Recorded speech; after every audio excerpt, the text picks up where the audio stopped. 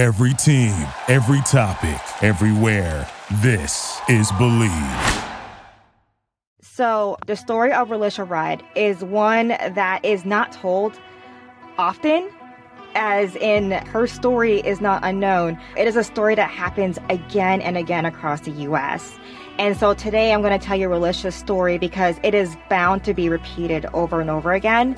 And maybe by discussing and bringing attention to her story, maybe we can help prevent it from continuing on and on and on. So my name is Sophia Talley, and this is True Crime in It.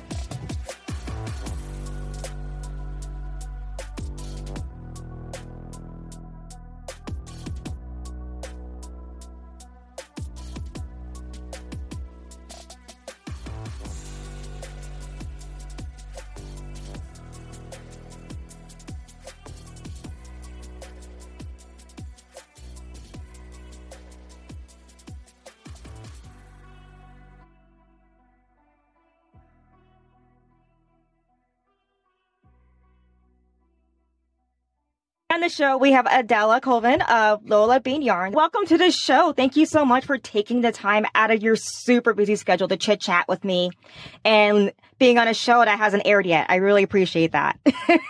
No problem. Well, thank you for having me. I really wanted you because I really like how outspoken you are on social media, and like your personality is just so fun. And I think everyone will just enjoy to have your insight today. So that's why I was like, I have to have you, on the show.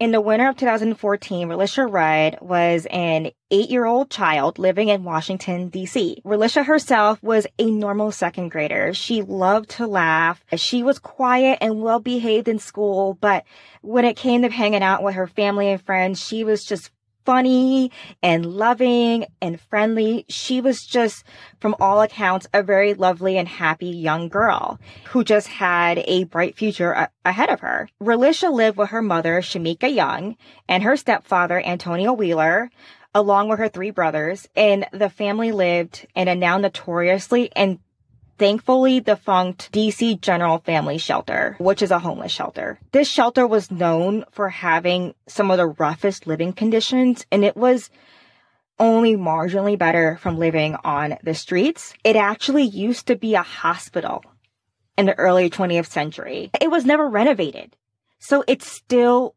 looked like a hospital and not like a home. It had that abandoned, haunting feeling. I was looking at pictures and I was horrified because there was medical records still scattered around.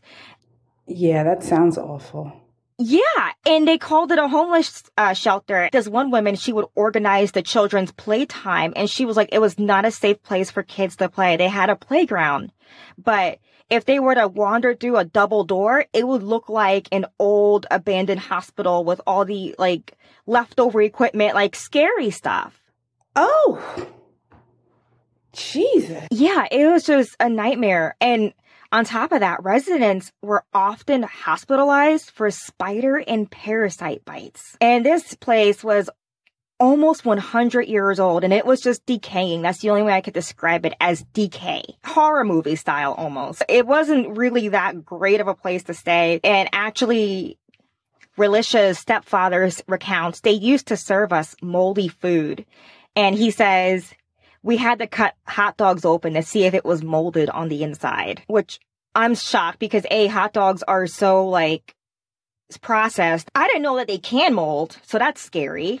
So it's just, and it's so like affordable item that is normally, at homeless shelters. I just don't understand how it was, I just don't understand how that got from A to B, like really fast there. Another resident said, I'm thankful that I have a roof over my head and my kids get meals every day.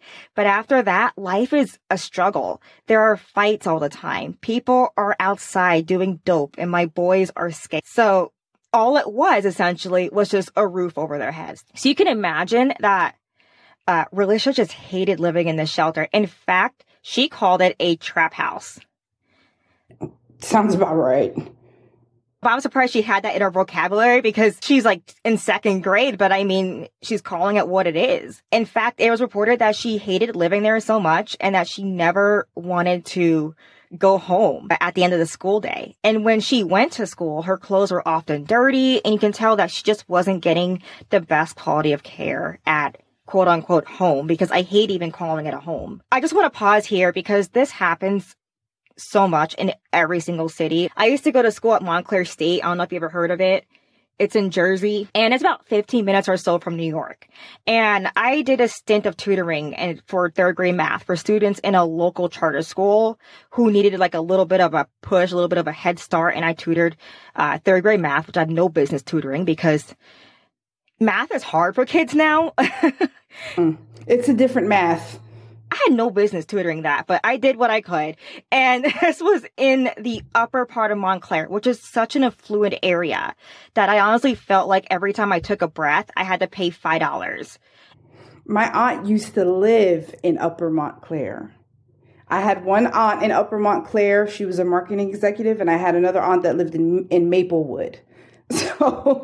So like there are mega mansions, but I will say about 15 minutes away from these mega mansions, there were impoverished neighborhoods where these children were coming from, and they were in a very similar situation to Relisha. Back in the early 90s, when my mother left the Air Force and we moved back to New York, where she's originally from, we did a stint in a homeless shelter. So I have personal experience in those conditions. We were in Brooklyn. So, when you start describing those things to me, I start thinking back, and I remember it was like an armory building.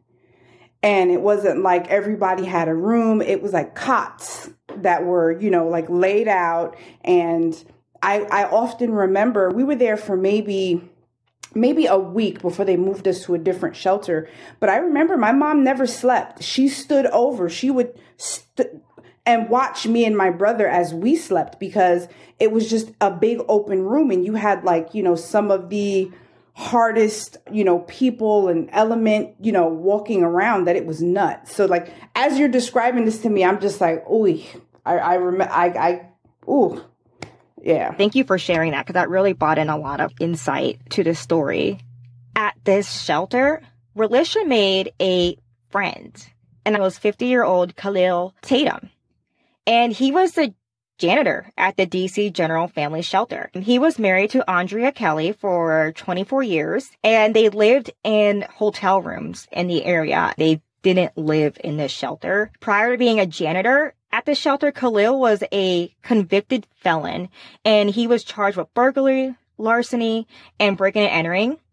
He was actually in and out of prison from 1993 to 2011. Like, he got out one time, I believe in 2000, and just got sent right back. So he was barely on the outside. And so he had this checkered past. And despite this, at the shelter, everyone knew him as like this friendly guy. He would talk to all the kids and teens, and many of them referred to him as their godfather. He was well liked. He would often give them money and talk to them and give them advice and hang out with them, which was against his code of conduct for being an employee at the shelter. But as we mentioned, the shelter wasn't really doing its best. I've never seen a shelter like that in my life. But Khalil took a special interest in Relisha. He earned Shamika's trust, so Relisha's mother, by buying her own tablet. Parents don't have enough to give her like something like an iPad, so that's amazing to her. And he was always there and would often take Relisha on outings. They even went to see Disney on Ice together. And Shamika was just so thankful to have a father figure in Relisha's life that was able to provide all these luxuries for her. And they began calling him Relisha's godfather. And they would spend a lot of time together, even like do overnight visits. He would take Relisha to his home, which was usually a hotel room, for a full weekend visits Friday through Sunday. So that way she could be back in school on Monday. He would even give her money. And oddly enough, he was actually listed as Relisha's doctor on her doctor notes for school, claiming that he was treating her for neurological conditions. And no one questioned that. So if she was missing from school, he will write a doctor's note for her, listing himself as the doctor. Oh, my spidey senses are like all over the place. Yeah. And what I couldn't find, because this is all there's a lot of conflicting information, because a lot of the information is gathered from people's experiences, which is not that accurate. But from what I gathered from piecing everything together, it almost seemed as if a lot of these doctor visits were when Relisha was with him. He would ask to take Relisha out on a school day, and they would say yes, because originally it was supposed to be over the weekend. But then it sounded as if they kind of moved into him just taking her whenever, regardless of school. So when researching this and his relationship, Relisha, what kept popping up in my head was grooming. Like, that was my number one thing. Grooming with the expensive gifts and money. You know, he was exerting a type of power that a homeless child and her family did not have. I don't want to judge her mother, because society built this, you know, but what would you do in a situation where your child is growing up in a derelict hospital with nowhere to play, and this guy just shows up with a steady job and insists on giving her expensive presents and takes her out to see Disney on Ice, which is pretty expensive. You know what I mean? I'm sure it'll be very enticing to Relisha's mother, just be like, yes, accept these things, especially when she can't provide these luxuries herself. The whole thing is just predatory. If you look at it, it's okay, he's spending all of this money on these extravagant things, but he doesn't even have a steady place to live.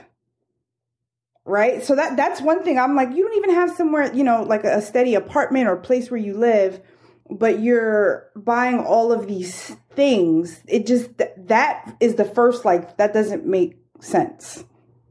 And his job as a janitor at a shelter, which I'm sure that it's not the same salary as being a janitor at a school, because they don't have the funding for that. You know, you're probably just getting minimum wage, no benefits, possibly. You know what I mean? Because they can't even afford to have a building. So you have to remember that. He's just making the bare minimum to survive. And he's a felon. It just doesn't add up. But to them, he seemed like a blessing to the family.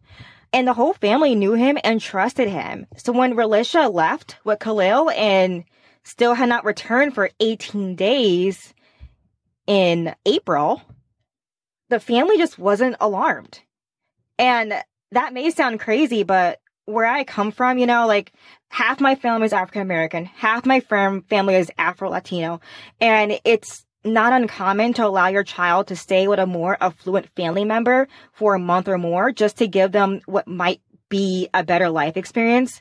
This is a very common practice in my community and my family. And so a private investigator who's on the case, Henderson Long, stated that in regards to Shamika sending her daughter to regularly stay with Khalil, Shamika, probably let her daughter go thinking it was a better opportunity. The shelter was a hellhole. She probably made a mistake, a grave one.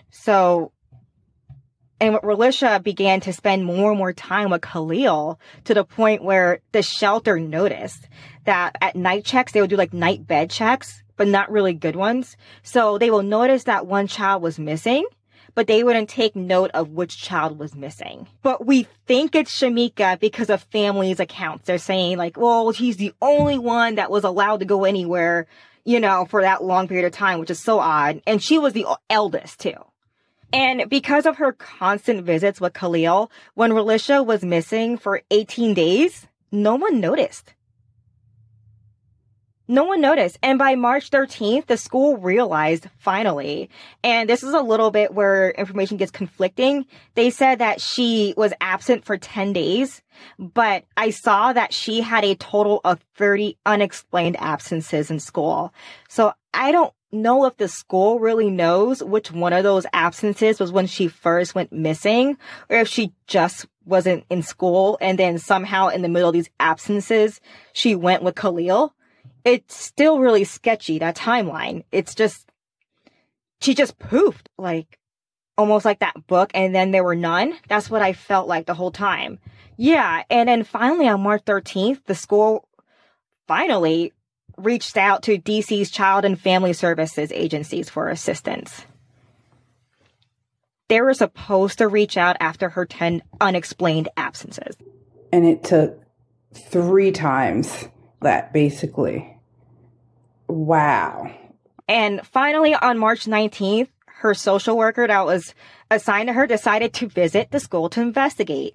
And as part of the investigation, he took a look at Relisha's old doctor notes and noticed that the doctor who authorized them was no doctor. He was instead the janitor at the local shelter. So no one looked at these records closely to realize there is no doctor in the area with the name Khalil. And finally, it was then noticed officially that she was missing. And so the police was called in. They went to the family, and the family was surprised that the police was telling them that Relisha was missing. In fact, her aunt on her mother's side is quoted as saying, when the police showed up here with their guns drawn, that's when they finally told me she was missing.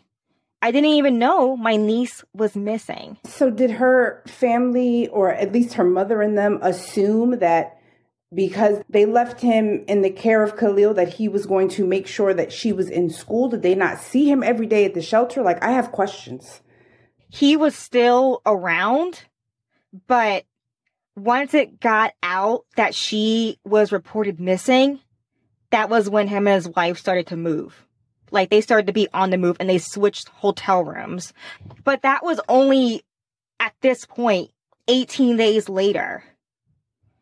I don't think the family really paid attention to where he was or where she was.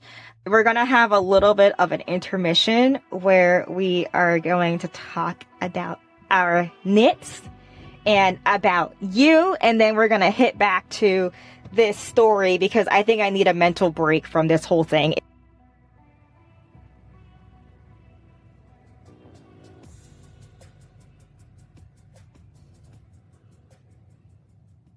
So, you're originally from New York?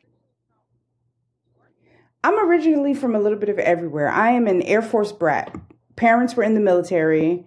I was born in Florida, but spent a good chunk of my childhood in Oklahoma. Yeah, Altus Air Force Base, Oklahoma, Huntsville, Alabama, San Antonio, Texas, and then once my mother left the Air Force, she wanted to go back to where her family was.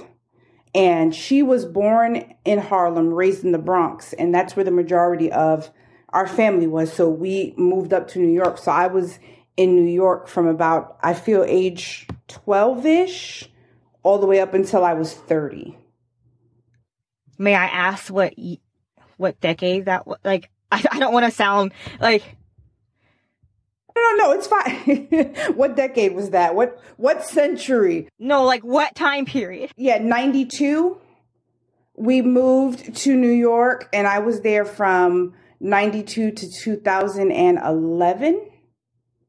So, it was my adolescent, teen years, young adult years, and you figure that decade, 92, you're talking like still smack dab in the middle of the crack epidemic, HIV, AIDS, you had all of these things happening. And I saw it on a daily basis, walking to and from school, even, people in my family. I have people who have succumbed to addiction. I've lost a family member to HIV AIDS. So all of those like inner city demons that tend to surround the impoverished, and more specifically people of color who are impoverished, I have firsthand, knowledge and experience about a lot of that stuff because of the time frame in which I was up there.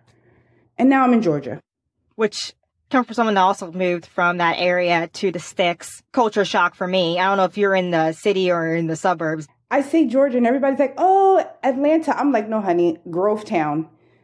When I moved down here, there was a gas station and a Cracker Barrel. That's all you had. Oh, not the Cracker Barrel. Not the Cracker Barrel. Yes, the Cracker Barrel, the gas station, and the Walmart. The Walmart.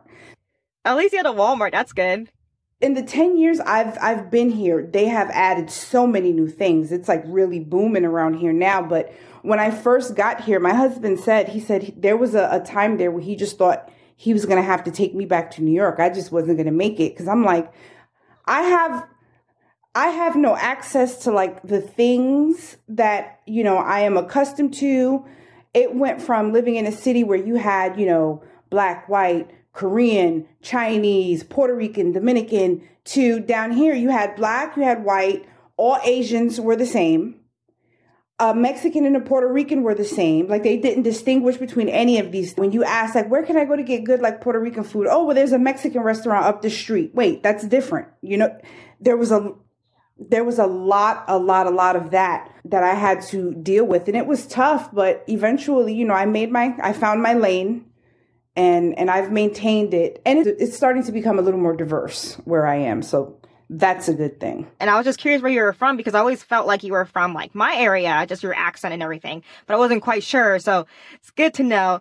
And then now I want to know, what are you focusing on right now with your business? Because for those who don't know, Adela runs Lola Bean Yarn. I'm going to put a link in the blog post, of course, in the show notes. But what are you focusing on now? Right now, I call 2021 the year of no. I spent from 2018 to 2020 taking on so many different projects and collaborations and signing up with this person to do this event or whatever the case may be. And it, as a one-woman show, it was exhausting. It wasn't healthy. And it wasn't conducive to like the life. Like I started my own business, obviously, because I wanted something to do, and I wanted to be able to help provide for my family, but I also did it to spend more time with my kids. I have, my daughter, and then I have 2 stepchildren. Well, they're grown men now, 16, 17, can't tell them nothing. But, that was the whole premise. If I do my own, my own thing, my own business, I can also spend that time. And I had so many commitments, I wasn't even able to really do that. So I said, okay, moving forward, what my focus is going to be, it's not going to be wholesale. It's not going to be, collaborations that I kind of feel obligated. I'm going to do what I want to do, when I want to do it, and when I feel it serves me and my business best. And that's really what I've been focusing on, my retail shop, trying to have regularly scheduled updates for my retail customers, collaborations that I find fun and enjoyable, and being able to work with people who I want to learn about and know about.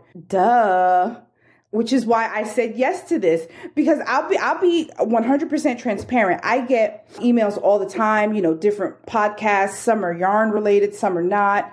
Articles, can I do a blog with you? And I'm constant, no, thank you. No, thank you. No, thank you. I got yours. And I was like, wait a minute, yarn, true crime, Safai. Okay. I can do this. This is something that is fun. It's different, right? It's interesting. And I get to learn a little bit about you and your process and, the things that you're doing. So I definitely said yes to this, but yeah, my goal for 2021 is more so to be more about me, what I want and what I think is best for me and my business, and not what everybody else thinks is. It's amazing to be selfish. I'm just saying, especially as a mom.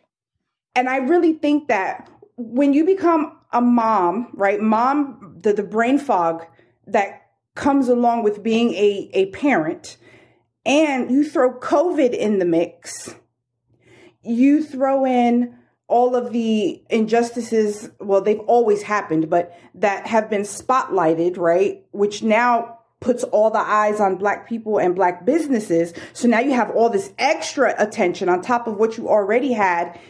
It's overwhelming. And for me, what oftentimes happens is I freeze. It's so much to do, so much to think about at one time. I freeze. And by the time I'm finally in a space where it's like, okay, let me go and tackle and do what I need to do. Well, hell, they sent that email 4 months ago. It doesn't even make sense to respond to it, right? So there was a lot of that. There was a lot of that, which do I feel a little bad about? I do, but do I think people need to be a little more understanding? That time is different, things are different, everybody is going through a lot. I absolutely do. And I think for the most part, people understand that. And, if there is a tomorrow, maybe then, right? Maybe we can revisit it. So But I get it. Well, now that we feel a little bit more uplifted, let's go back to this story. It gets interesting here. Like, I told my husband that the beat just dropped when I got to this point where they just realized that Relisha went missing.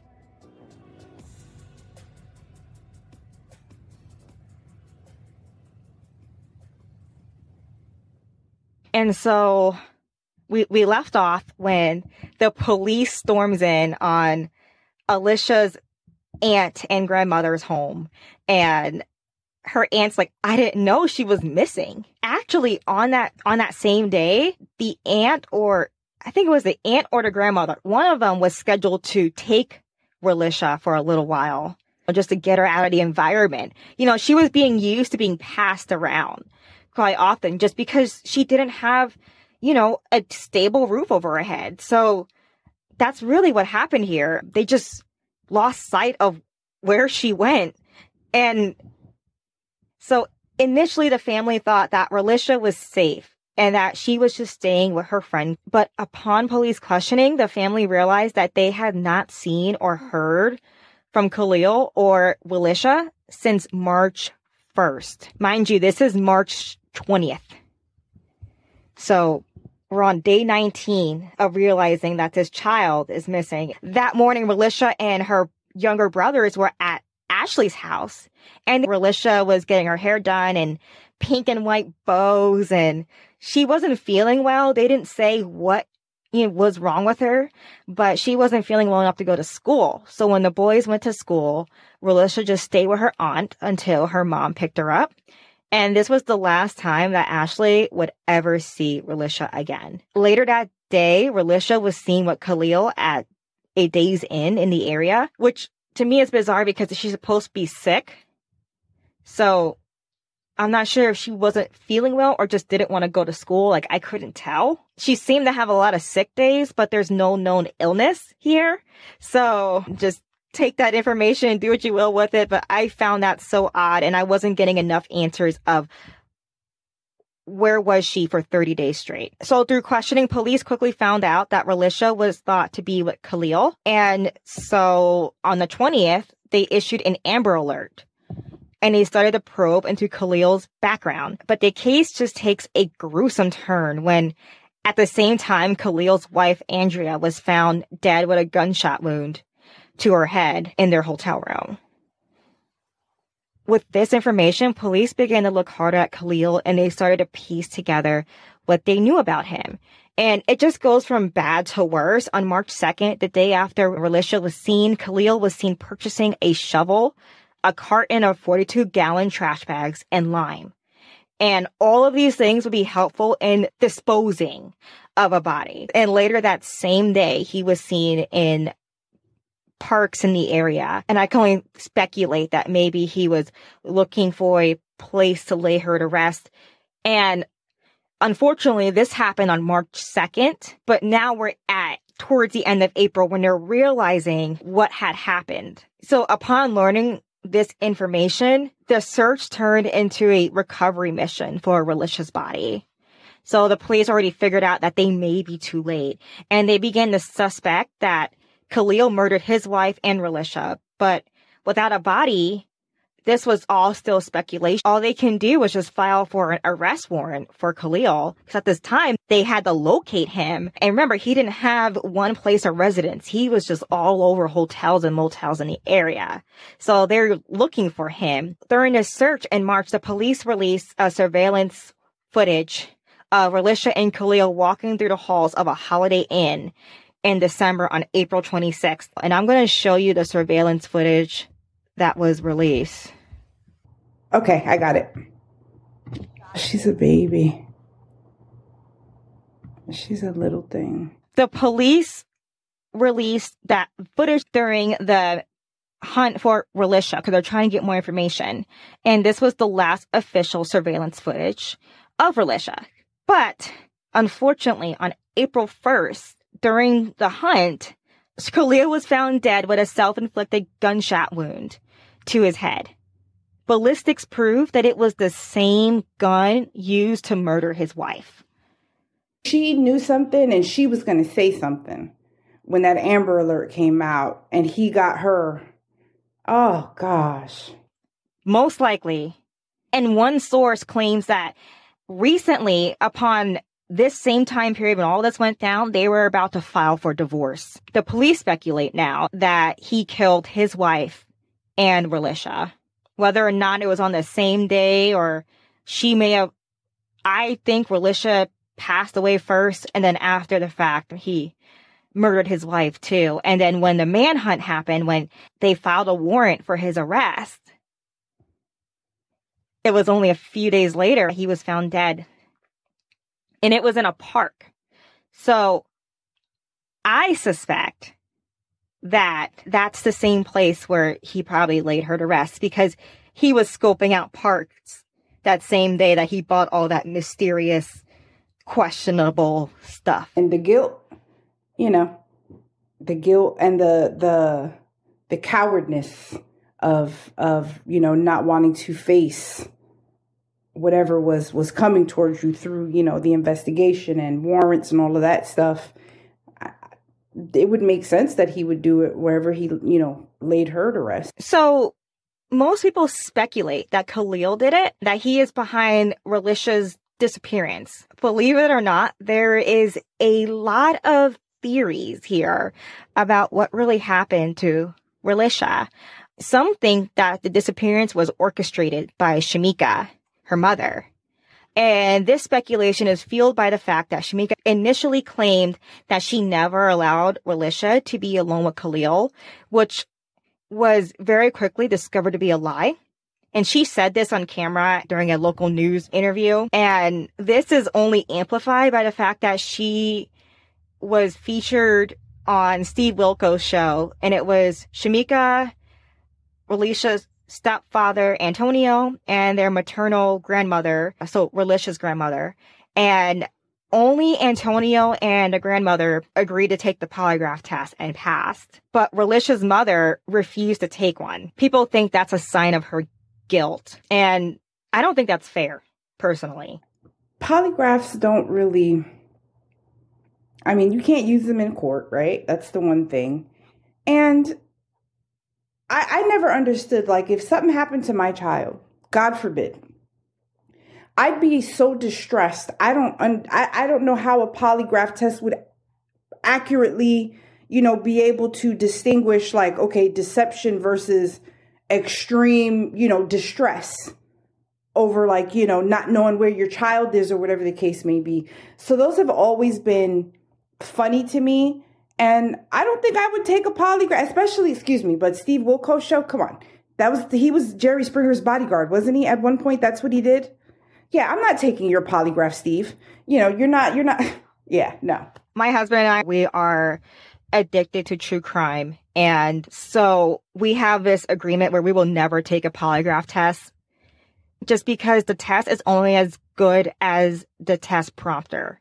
So if the prompter is asking questions that aren't, conducive to having a good test, or if they got the wrong base scale, it's only as good as the prompter. And if you're on any type of medication, if you're really stressed out, if you're on drugs, I don't know if Relisha's mother was a drug user. This whole thing sounds like she most likely was, but it was really hard finding that information from a reputable source, if I should say, because everyone's ready to talk smack about her and judge her. So because of that, it's very hard to say, okay, was she in fact a good mother? Her mother said yes. The rest of the world says no. People they know said that it was okay. You know what I mean? So I 100% think it was great that she didn't take the test, especially on Steve Wilkos' show, which is a show for entertainment, not for truth.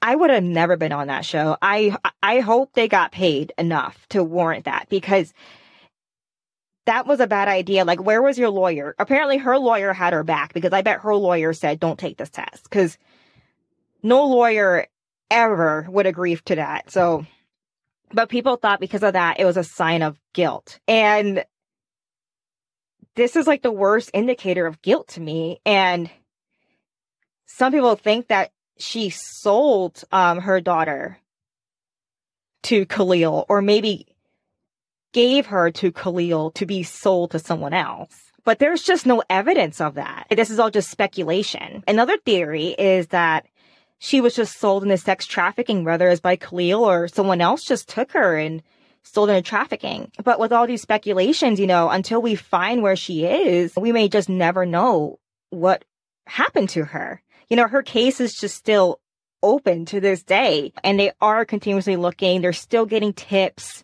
But in the middle of this, everyone's trying to figure out, how did this happen? And so the state come up with this report of what happened and trying to figure out who is to blame. And guess who they decide to put the blame on? They said there was nothing that they could have done to prevent this from happening. And it's almost as if they lit a dumpster fire in saying that, because angry articles just shot up overnight after they released that 12-page report in which they figured out that there was no wrongdoing done on the city or state or anyone, despite the fact there were 30 days missing from school, and you're supposed to call CPS at 10 days. So everyone was furious about that. Yes, absolutely. My goodness. I'm so surprised I didn't know this one. Because I am like true crime to like down to my bones. So this was quite the story. My goodness. And they couldn't see, or they had no fault. They couldn't find any fault on their own that is wild. That is wild. It almost makes you think, if she was, another color, what would this have looked like? Yes. And so many others, and especially in that area, in the DC area, little, Black and brown girls and women go missing all of the time. And that's like the 95 corridor. That's one of the main like sex trafficking routes. Like, oh, that's wild. So that's just the aftermath of what happened to Relisha. And I really want to end with this, that the FBI is currently offering a $25,000 reward for any information leading to Relisha Rudd's location and return. If you have any information regarding Relisha Rudd's disappearance or whereabouts, please contact the DC Police Department. I'm going to put the number in the show notes, or call 1-800-THE-LOST. And a description of Relisha Rudd, just in case she is still out there, there's always a chance, She is Black female. She has brown hair, brown eyes. I think she's cute as a button, and she was born on October 29th, 2005. She was 4 feet at the time she disappeared, and she was approximately 70 to 80 pounds. She was known to wear a purple Helly Hansen brand winter jacket and pink boots. Today, she would be 14 years old, and she slept with a teddy bear named Baby. So that's all the things that they have to identify her. So I'm asking everyone who's listening, there's still a chance. She has not been found yet, body or nothing. So, just keep your eye out if you're from the DC area or anywhere, just because there's so much, youth and young people who slip through the cracks in general. Like, she could just be missing. I hear stories all the time, 15 years later, 20 years later, and they come back. So just keep that in mind. Please keep an eye out, everyone. If you have any information about her disappearance, please visit the show notes. It's linked in this video, no matter what you're listening to, like wherever it's on YouTube, Apple Music, Spotify. It's linked in the video description. And then thank you, Adela, for joining me today. Thank you for having me. My name is Sophia Talley, and this is True Crime in It.